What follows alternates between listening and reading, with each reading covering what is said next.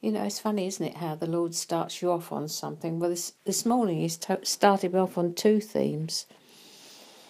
And I was thinking about the size of our hearts or the size of our souls, and how some people can contain much more than others.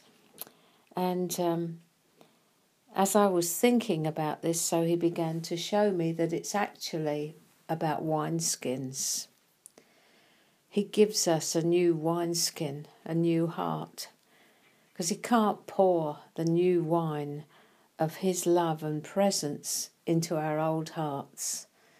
They're cracked, hard and dried up, and they would just split. They wouldn't be able to contain it. And so He has to give us a new heart into which He can pour as much as we will allow.